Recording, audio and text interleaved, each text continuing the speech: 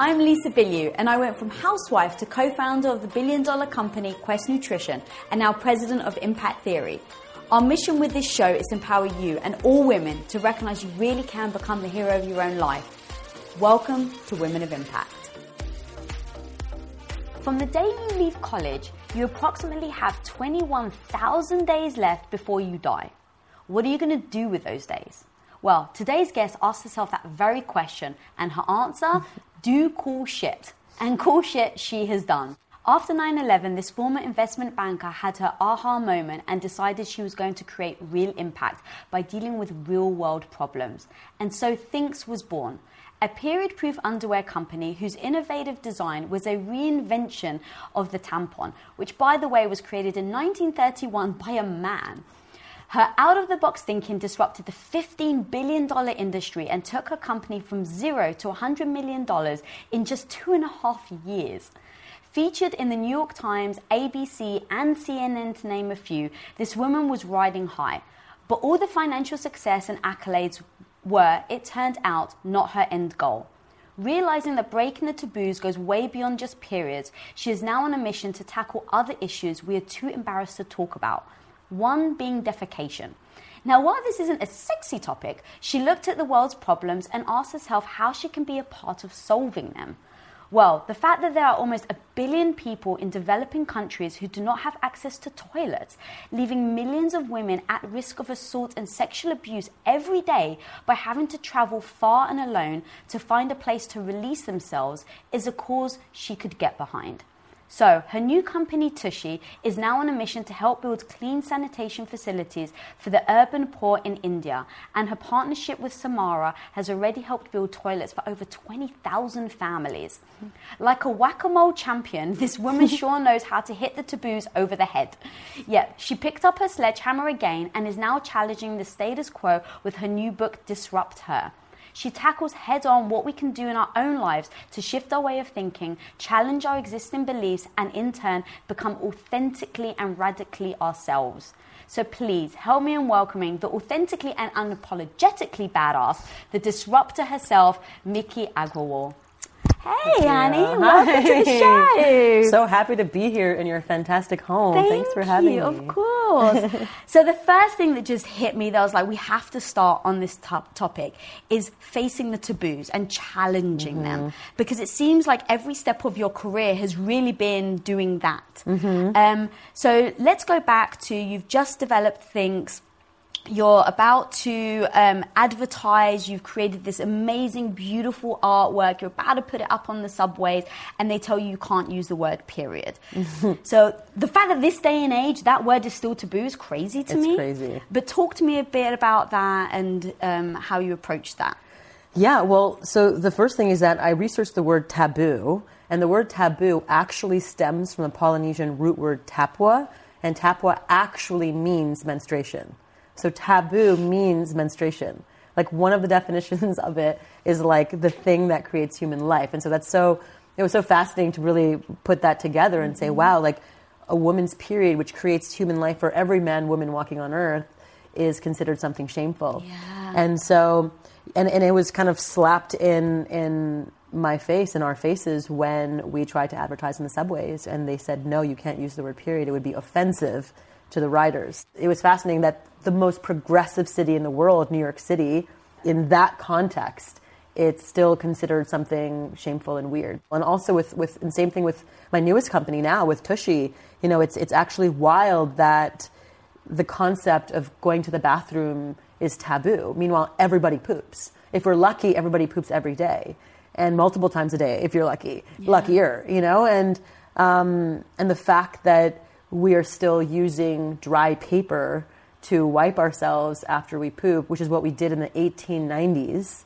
you know, when we have phones and we have amazing abilities to create neon sets and all this magic, you know, and yet when we step into the bathroom, poof, we're back into the 1800s.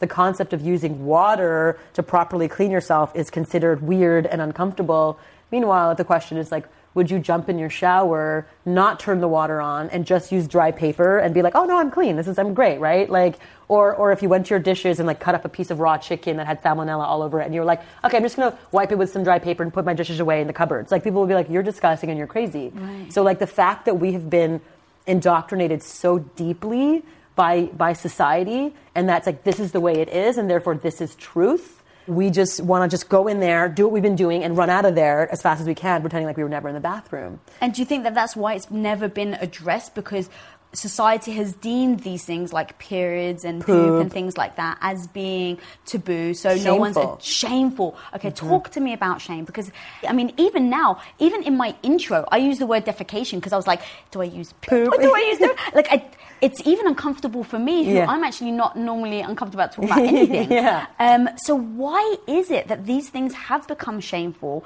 Because it's led, I think, to the outdated ways that we handle it. Yeah. I mean, ultimately, when you really break it all down, it's all made up. Everything, all these rules, these laws, society was created by people. Society was created by people who are no different than you and me.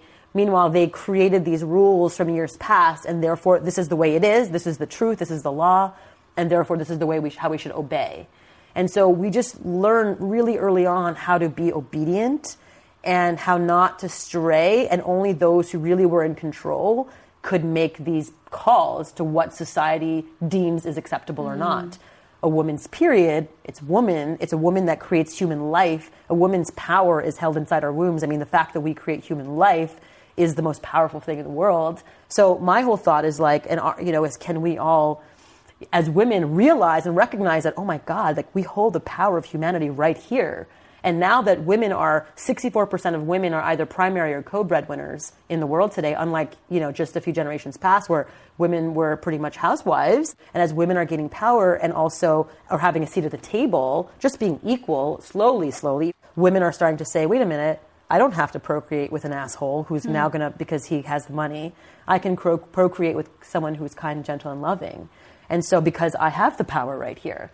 And so back to, the way society and shame and all that stuff, all of that was built to control society, to control people, to control women, to control land, so that's where it all stemmed from. So if we can really sort of erase a lot of that and start from a place of pure, authentic truth, which is when we're born, to really getting back to our sort of, our roots, can we truly start shifting culture for ourselves and for the world? I love that you brought it around to like when we're born, because we have a certain type of belief system, I think, when we're born, and then as we become adults, that shifts. And it's one of your chapters in your book. I actually want to read a quote because I loved it so much. You said that we go from innocent to indecent, playful to disruptive, fun to bad. Yeah. Talk to me a little bit about that. Why do you think that happens? And do you think we're able to reverse it as adults? I mean, it's a great question. And yeah, I mean, think about it. Like when you're a kid and you're like playing with like boys in like the sandbox, and it's really fun and playful. And then all of a sudden it's like, pull your skirt down. Like, it's like, oh, go get your upper lip waxed. Like when you're going through puberty as a girl, you kind of start sprouting like hair everywhere, And so my Greek friend's mom, who I love, she was like, oh, I think it's time for you and your sister to now go and go to an esthetician and start to like get your unibrow taken care of and all this. At the time, I was like, oh wait, what's wrong with my face? You know what I mean? Yeah. Like, and so all of a sudden you just start to feel self-conscious. And all of a sudden you start to get marketed more and more by, this is how you're supposed to look, and this is societal standards of how you're supposed to sound and act and behave. And oh, and by the way, like this is, how, like what is deemed societally okay to live life like. I mean, there's this amazing story. It's also in my book about this guy named Gordon MacKenzie who, he was a creative director for Hallmark for 30 years. And to basically get creative inspiration, he would go to elementary schools to meet with children, because children were the most open vessels for creativity, to just kind of talk to them. And he would go to these, the kindergartners, and he would ask them, okay, who here is an artist? And like all the kids would jump up off their chairs. They'd be like, me, I'm an artist. They would just be like, like going crazy, being like, I'm an artist. And you go to the first grader, okay, who here is an artist? And like, it'd be like, and half the kids would raise their hands. And it's like by third grade, fourth grade, fifth grade, by the time they got to sixth grade, who here's an artist? Maybe one kid was like, you know? And it just went from like, I'm creative, I'm an artist, to like, I feel awkward to even say that I am, and it's bad. Is it bad?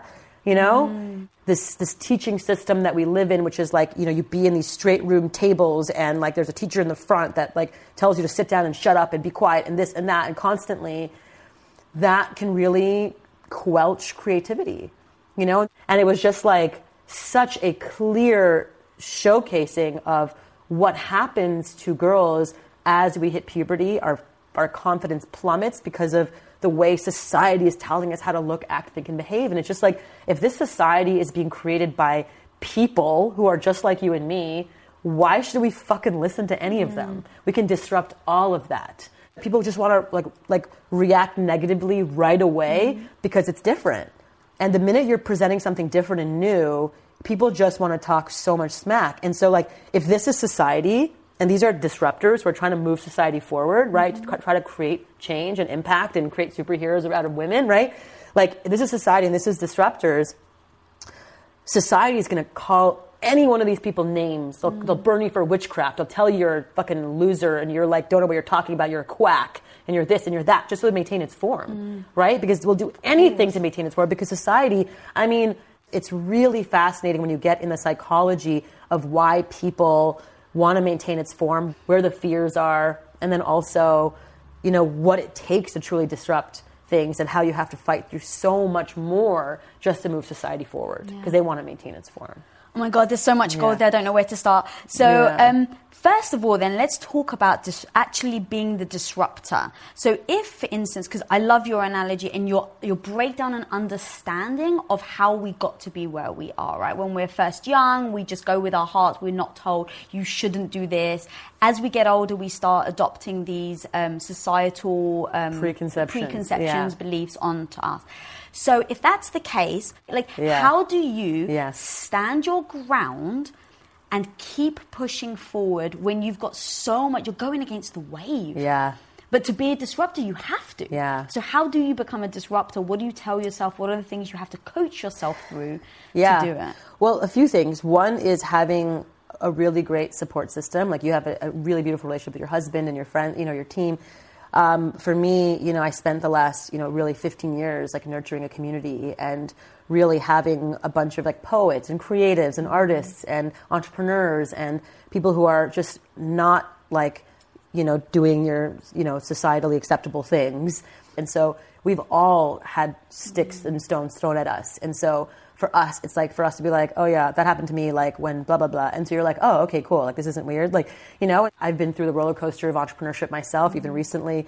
And when you go through the down cycle, when people are throwing rocks at you, it can get like really like, holy shit, like what's happening? And then you're like, oh no, I'm in integrity. So then you have to re-remind yourself that like, oh, I'm in integrity. Like, I'm moving society forward because it's the right thing to do. We want to save 15 million trees from getting flushed down the toilet. We want to eliminate shame around period. We want to bring light to the global sanitation crisis. These are all things that we actually want to do. And being in integrity means like what you're thinking, feeling, and saying all have to align.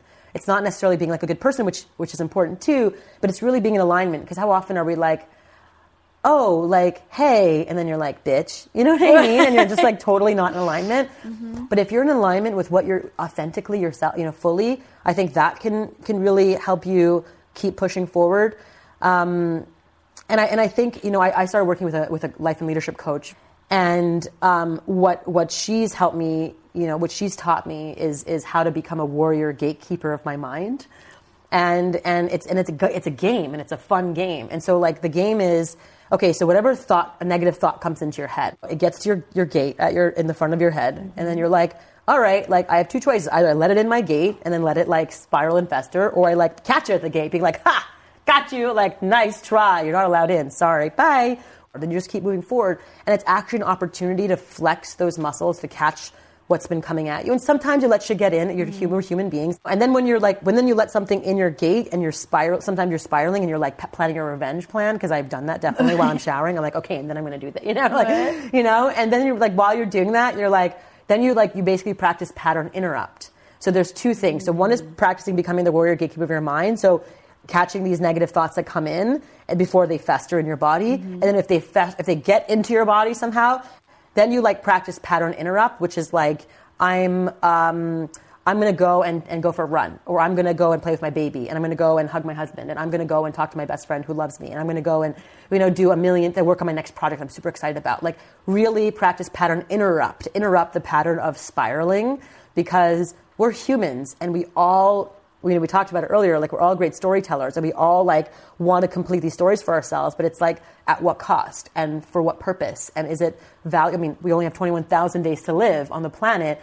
Literally, like I have less, now. And so like, do I want to spend my time like planning my revenge, or do I want to spend my time like really focusing on like positive, high vibrational stuff that I actually care about and are actually important to me? Because like people are going to do low vibrational shit all the time, and it's not your shit. It's not about me in the end. So you have to really dislodge your ego and yourself from like people talking shit. And that's all in my book. And I feel like had I not gone through like the roller coaster of entrepreneurship, I never would have had to truly flex those muscles over and over and over again. And again, there are moments where you do cry and you do like let it in, and you're like, all right, this is a moment where I want to feel it and I want to just like rage for a second. And then you're like, all right, now I'm done. I'm going to go for a run and I'm going to like, get after it again. All right, let's talk about that then. Because how do you know which one's the one that's like, no, this should really like, let this settle. It's okay. Feel it. And other ones where you're like, this isn't serving you. It is just like a bacteria that's just festering. Yeah. How do you differentiate the two? Yeah. I mean, I think, like for me, 99% of the time, it would be considered bacteria. And in my book, I talk about how, you can either be a flowing river or you can be a stagnant pond.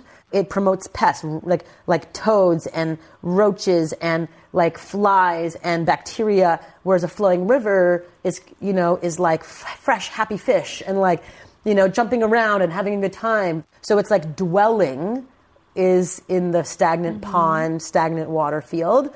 Dwelling never works, like it never helps. So when you're getting into the point of dwelling, you're like, oh, that's dwelling? Like, no. When it's at a level of, it's like a healing moment where you get to like share something and then you get to like feel it and then heal from the share. Like that's not dwelling. That's sharing a story that happened for you, so you can learn. When I share, my up and down stories, I get emotional sometimes. But for me, that's cathartic because I get to like have those clearings in my body as I'm sharing it, because I get to remind myself like, no, I'm in integrity. And it was a really hard thing I went through, but it's okay. Like I also learned how to become a warrior gatekeeper of mind, how to practice pattern interrupt. I learned so much from this experience. And so that I just have to sit in the learning, the flowing river of like what I learned to keep flowing forward.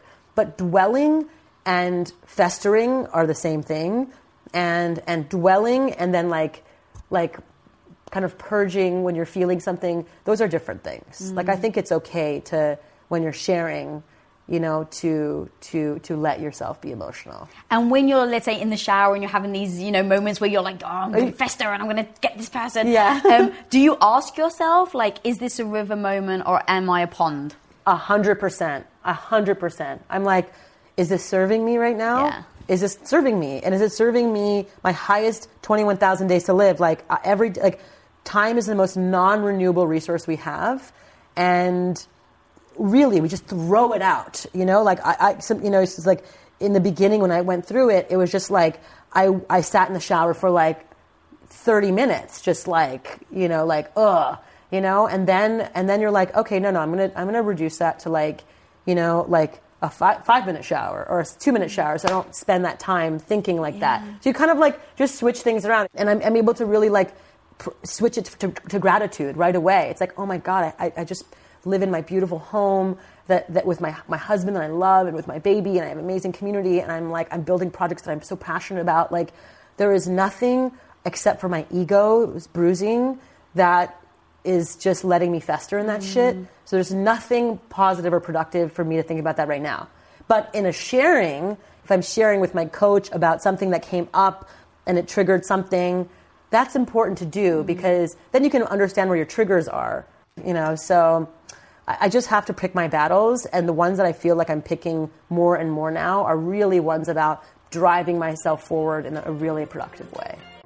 Yeah. I love that. And the tip of being in the shower for 30 minutes and going, okay, like you can't force yourself to feel something different. So I can control the situation. So if I know that if I'm sitting in the shower for 30 minutes, it's not serving me, I'm just going down a very dark spiral, only allow yourself 5 minutes to be in the shower, because then your thoughts can't run there. Yeah. Like that's such a powerful takeaway for people to actually hear, because I think people get so caught up in the emotion of it and the feeling of it, right? Because you may have every right to feel like that. You may have every right to like come up with a plan on how you're gonna, you know, like do better than them and be better. But it can just fester. Totally. And also it's like, again, we're such great storytellers in our head. And it's like so I did this course, and in the course they talk about like what happened and then the story. So like what happened. Yeah. The rest is a story. The rest is what you've made up in your head. What a beautiful, awesome practice to be like, oh, I had to experience this to really like tame my ego, to really be like, it's not about me. Like it's 21,000 days to live, to create we're here for like a tiny speck of time. I want to leave the place better than I found it. I want to like be a great mom. I want to be a great friend. I want to build things that are valuable for the planet. And then I'm going to go like everyone else. So all that bullshit is just stories in our head. Like we make it all up. Like all the conflict that we have about everything, we make it up in our head, right? Which is why I really focus on 13 specific, just, you know, common beliefs that we have that need disruption. And that's the book is really all about like 13 common beliefs that we believe to be true that are just like complete made up bullshit. You know? Yeah, the power of belief is something I talk a lot about, and I just think it really does come back down to the story that you're telling yourself about yourself. And yeah, I really have thought of myself as like, Lisa, you're the author of your own life. So if you're the author of your own life, what genre are you choosing to write your story in, right? Like if something bad happens, okay, is it a horror, a thriller, drama? Like, but you can choose to make it a comedy. So if you choose to make it a comedy, how can you take this super shitty situation and rewrite it so that it can bring joy and laughter? And I've done that in the past with terrible health situations where I could be sitting on the floor crying and be like, why me? Or I literally laugh at myself and it's like, this is pretty pathetic. Like you're eating a cold steak with your hand, right? Like that was like one of my stories, and it's like it could have been horrifying, but I chose to write the story that empowered me to lead to the result that I wanted. Yes, that's it. And humor is everything. It's like you just have to get people to remind you of your greatness and like why you're here, and like, you know, like this is the world that you live in, and this is like what you're doing, and this is why, you know, you're asking for these kinds of rocks to be thrown at you because of the work that you're doing. So like. That's, you know, so you have to really accept it, just not fucking care about what anyone fucking thinks. Right, how do you do that then, right? Because I think that that's where fear kicks in, and I love this topic of fear, because I think that it can be completely destructive, or you can use it to empower you. So when I feel the fear, I'm like, it means you have to do it, so it empowers me to actually do it. But talk to me about the fear, because I'm sure you've had to, in being a disruptor, you have to challenge the, you know, the norm of periods, of toilets and things like that. So how do you deal with fear? Yeah, I mean, one thing that my coach made me do, which I thought was really an incredible thing, was write a poem for myself which is entitled "Do You Know Who I Am and What I Did?" Which basically is like looking back to myself. If I'm like 80 years old, looking back to my life and just asking myself, what are the things that were the most important, and what are the things that I did in my life that like who I am in my life. She was like, I want you to write down just a poem. And so I wrote it, and I wrote it like just a little while ago of, do you know who I am and what I did? And so like the concept is like, when you care about what other people think, you're constantly like working really hard to prove yourself, you know, or like the am I is like, it's like, am I good enough? Am I like likable? Am I versus I am? Like I am someone who does this. Our amygdala is our fight or flight part of our brain. It's that signal that a lion's coming. And so for us, the fight or flight is negative stories, takedown pieces, clickbait, all the shit that you read and you're like, ah! You know, it's like the storms, the hurricanes, the shootings, the theft, the this, the that, like the Trump, all the negative, makes you click because it's your fight or flight. It's your amygdala that chooses, it wants to focus on the negative first because it wants to like resolve it before it can focus on the positive. So you just have to be like, all right, I'm just so done giving a fuck about what anyone thinks, and I'm just going to focus on being fully in integrity within myself, authentically who I am. And when I'm myself, I attract all these people who I want to get to know, who are like-minded, who are also following their authentic path. So let's say though you're young, 16, 17, 18, Yep. And you haven't yet got the community, the people behind you that you said that you've built over time that really support you. So you don't have them. You've written the poem that, let's say they've sat there and they've written their own poem. How do they actually use it though in those moments of feeling the utter fear because you've got people throwing hate at you, you shouldn't do this, oh my God, you're crazy, what do you mean you're not going to college, what do you mean, right? You've got your parents, the pressure, let's say you're married or your kids or whatever, and people still don't necessarily believe. And you feel the fear. How do you use that poem or whatever to actually get past it? Yeah, I mean, I think it's an act of participation. You can't just be like, I wrote this thing and then I did this. Like, you actually have to then start seeking out people. I have a perfect example of this, which is my friend Max, who I love too. He's one of my best friends today. And he was, the groomsman, at my wedding. When I met him, I was 32 years old. He was 22, so 10 years younger. And my husband and I were at an island in Panama for New Year's, and we were with some entrepreneurs and some new people, and he was one of them. And so when we came back to New York, literally we would send out emails to be like, hey, we're having a party, or we're doing this. He'd be the first person there. He'd be the last person to leave. He'd be adding so much value to every conversation. He would be bringing so much brilliant perspectives. He wasn't just showing up as a wallflower. He just showed up and participated and was just there. And then over the next few years, he became our best friend. But it's really all about what you put in. It's about showing up. It's about going places and being like, I really want to get to know this person. And every time I throw an event, I'm just going to show up. Every time they do this, I'm just going to go and I'm going to bring my all to that. And then all of a sudden, you're their friend, and all of a sudden you're bringing value for each other, and all of a sudden it's like you're besties. So I think it's just making sure that you're like Burning Man.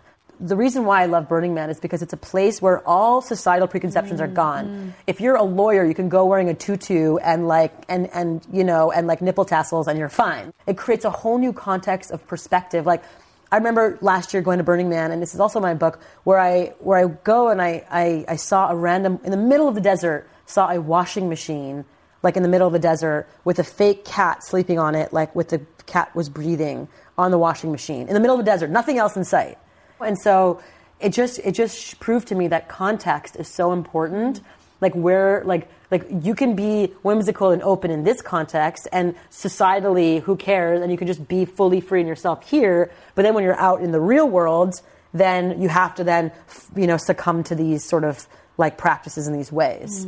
Why can't we bring that authentic freedom to the real world? We can. And I feel like places like Burning Man give you permission to do that. So I feel like those who want to feel liberated and self-expressed and find their own authentic path, to go find experiences like Burning Man where they participate and they put effort in, and they get to go and be whoever they want to be, and then receive and see how they're received in their authentic state. And 100% of the time, it's like this incredibly heart-opening experience. Wow, that's amazing. And what I love is that you're saying you go and do this and you bring it into your real world. And it really is society having expectations and putting labels on us of that we should be something or do something, and then going out and being able to have a space where we can be whoever we really authentically are. I actually was reading your who you dedicated the book to, and so it's a photo of you with your son. So I'm like, oh, this can be really sweet. It's gonna be like, I do this all for you. You are my just thinking generically about what a mum would say about their kid. And as I read it, I was like, you're my kind of girl. And this is what you wrote to your son. I promise to never lose myself for you, because the more me I can be, the more I can inspire you to be you. That just gave me chills just reading it again, because I was absolutely brought up with a mum that lost herself completely to her children, and as the child, I'm like, I had the best childhood ever. My mum was amazing. She was always there for us. But she was the woman who gave everything up for her kids. And as a kid, it was split. one, I loved it because my mum was always there. But two, I saw that she was unhappy. And I really remember growing up, seeing that my mum, if she wasn't doing something for us kids, she was just in front of the TV. Right. And I never saw her live for herself. And I think we get stuck as women in feeling like if we're going to have kids, we have to give up every single ounce of our being. And what I loved about how you addressed it in the book is, I'm doing this for you, right? Because I have to be me for you. So please tell me your thoughts about that. Like, it just literally stopped me in my tracks. Yeah, I mean, I that's exactly it. Like, the thought of becoming a mother, I think from, experiences past was really that. There's this real hypocrisy in society where it's like, you're damned if you are a working mother, but you're damned if you're a stay-at-home mom too. Actually, there's another quote that fits in perfectly here that you wrote that I've got down. We are judged for being working mums and not being there for our children, and yet we are also judged for being stay-at-home mums and not working. We are also judged if we aren't mothers at all. It's true. Like, it's crazy, right? And that's why society is it's just ridiculous, because it's like you can't win. It's like, oh, you're this or that, you're too loud, you're too quiet, you're too fat, you're too skinny, you're too this. It's like, which is it? Like, it's a you can't win control society. It's meant to make you feel lesser than, always. So I wrote that because I just wanted to, really establish that for myself too, is that like, I'm going to continue to be me. And I think like, and Andrew and I talked about it together too. It's like, the more we love each other and the more we love our lives, the more our kid will be inspired by that.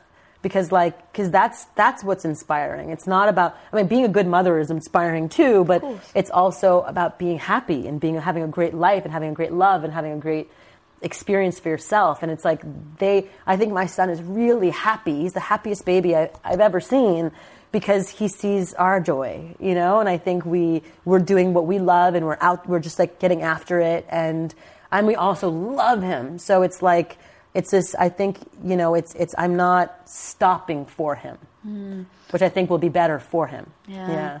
That's so powerful and so important, because I always thought, if I had kids with Tom, that we would be the same. That it's like, you've got to take care of you. And I think that that's changing now. I think society, back when I was younger, it was definitely like, stay married, right? Even if your marriage isn't good, stay married because it's good stability for the child. And now if you're in a relationship which is toxic, if I was brought up in that relationship, what would that have done to my psyche on being married? My friend's boyfriend's going through that exact same thing. He's so afraid to have children because he saw his parents being so unhappy as parents. And so he's just like, why would I want that for myself when my own parents were miserable having kids? Yeah, it's interesting how it's really passing down to the next generation, where he's afraid of having children because he doesn't want to have an unhappy life. Right. Which is fascinating. And how do you then switch that to say, no, it's still possible to have a happy version of this, even if we haven't experienced it? What would you say? Yeah, it's finding great examples. Like, even if it's not your own parents, but if it's like your peers that are having great relationships, that's what you should be like using as your example, and not, just that one. Last thing I want to touch on that I just find so interesting, just as a human, and then everything that you've done, like being a disruptor, going against the norm. How do you handle being judged? Yeah, I've never experienced like that kind of like judgment before, until very recently. Which is that harder, do you think? Because you almost don't have the experience. Yeah, it was very hard. And I think, now I keep like, every week is a healing experience for me, where you're just like, all right, like I just feel almost like just now where I'm like, all right, like I've grieved long enough. Like I've been through the up and down. I've become the warrior gatekeeper of mind. I've practiced pattern interrupt. I've moved forward. I'm creating a bunch of new things. And then there's those moments of like, when I felt judgment, where I'm just like, especially on my period, where I'm extra, sad, or extra just sort of like emotional, that's the time where I have to go and be with my loved ones and really, really be held in a cocoon space and just know that. But Eleanor Roosevelt said, your reputation is none of your business. Judgment is going to happen from the peanut gallery. Like, you just have to stay the course and just be like, focused on light, focused on the joy, focused on the challenge of like the task at hand, and everything else is just noise. How did you figure that out then? It's the time of the month. I actually get more sensitive. Yeah. And then like figure out, being around in a cocoon is what helps me. Like, how did you figure that out? Because for other people, it may not be that exact thing, but if you can give them tips on how they discover what that thing is, that could be. Yeah, I mean, I think for me, it was just like what felt like what calmed me down. And when you're with your people who love you so much and you love them so much, nothing matters. Like, it's just a bunch of joke. And then everyone just laughs at me. And then I laugh at them. It just like, everything becomes hilarious. Because you're like, oh my God, I just took myself so seriously. This is a joke. We're all going to die. Like, who cares? Like, you know what I mean? So you kind of get that perspective back again. Like, we're all going to die. Like, nothing matters except for having a laugh and like having a great time, being, doing the thing that you love, focusing on like stuff that improves the planet and the world. And that's it. Do you force yourself to go, or is it innate? Because for me, my default is be alone. Yeah, no, I force myself, but then you always feel better. Yeah, I know, that's what's weird, right? It's like every time I force myself, but every time, even now, at my age, I'm like 39, you'd think by now my body would just go, yeah, you should be around people. But it's not. My default is always go be by yourself. Yeah, no. But I force myself, and then I'm glad I did. Yeah, exactly. And that same thing like working out. It's like, I don't want to get and you're always glad you did after you work out. But on the way there, you're like, I'm so tired. Like, I feel achy. I forgot. I have more work to do. Or you kind of make up all these reasons why you can't. And then every time, you're like, that felt so good. That release was amazing. So it's the same thing. It's just like when you're going through something, like being with your friends, working out, it's just a perspective. It just, boom, puts you right back into the right perspective. I love it because I always tell myself, Lisa, you're in control. So if I'm in a sad, shitty situation, I can control it. And putting slow music on, for instance, is like, no, this is my control. It's not actually helping. So pick up the control and literally change the song. Change the song. Yeah. I love that so much. Well, before I ask my last question, where can these guys find you online, get the book, all that good stuff? Amazing. Well, first they can check out my new company, Tushy, and they go to hellotushy.com. Because? You can't go to tushy.com because it's a porn site, a very graphic anal porn site. So go to hellotushy.com. Just to be clear. hellotushy.com. And then you can check out my book, Disrupt Her, at disrupther.co. And that's coming out in January. Comes out January, but you can pre-order now and for bonus stuff, and definitely check everything out. That's so cool. Yeah. And final question, what would you consider your superpower? I think my superpower is seeing trends before they become trendy. Yeah. I mean, I think, organic, gluten-free thing was, we started it 10 years before the movement. Wow. Yeah, started, and the period positive revolution, we really led that, I feel like, and now more and more people are adopting bidets. In fact, Bill Gates just released this $200 million project on improving the toilet for the developing world. So I think I do see shifts that in society that really need them and use products to do that. Yeah. I love that. Yeah. Thank you so much. Guys, this woman is not afraid to tackle the taboos, as you can see. This is a woman that literally looks at the problems of society, problems that she faces herself on a day-to-day basis, and says, it's my problem to solve. So she goes out and she figures it out and she does it. And in that, she has to tackle the haters, and she doesn't let that stop her. And that's what I really, really want to point out here. She doesn't let that stop her, and because of that, she was able to build a multi-million-dollar company, and now she's got a book out that's really going to help disrupt your life if you actually listen to it. So if you have 21,000 days left, what are you going to do with them? If you really want to live an authentic life that is truly a replica of your dreams, then first you have to disrupt. So guys, go check her book out, Disrupt Her. It's on sale in January, but you can pre-order now. And if you haven't already subscribed, click that button down there. And until next time, go be the superhero of your own life. Peace out. What's up, guys? Lisa here. Thank you so much for listening. If you're not already subscribed, please do click that subscribe button. Click, click, click away so you don't miss any new episodes that come out every single Wednesday. And if you do feel so inclined, it'd be great to get a rate and a review from you. That'd be awesome. That's how we get the show in front of more people and create more impact on more women. So until then, go out and be the superhero of your own life.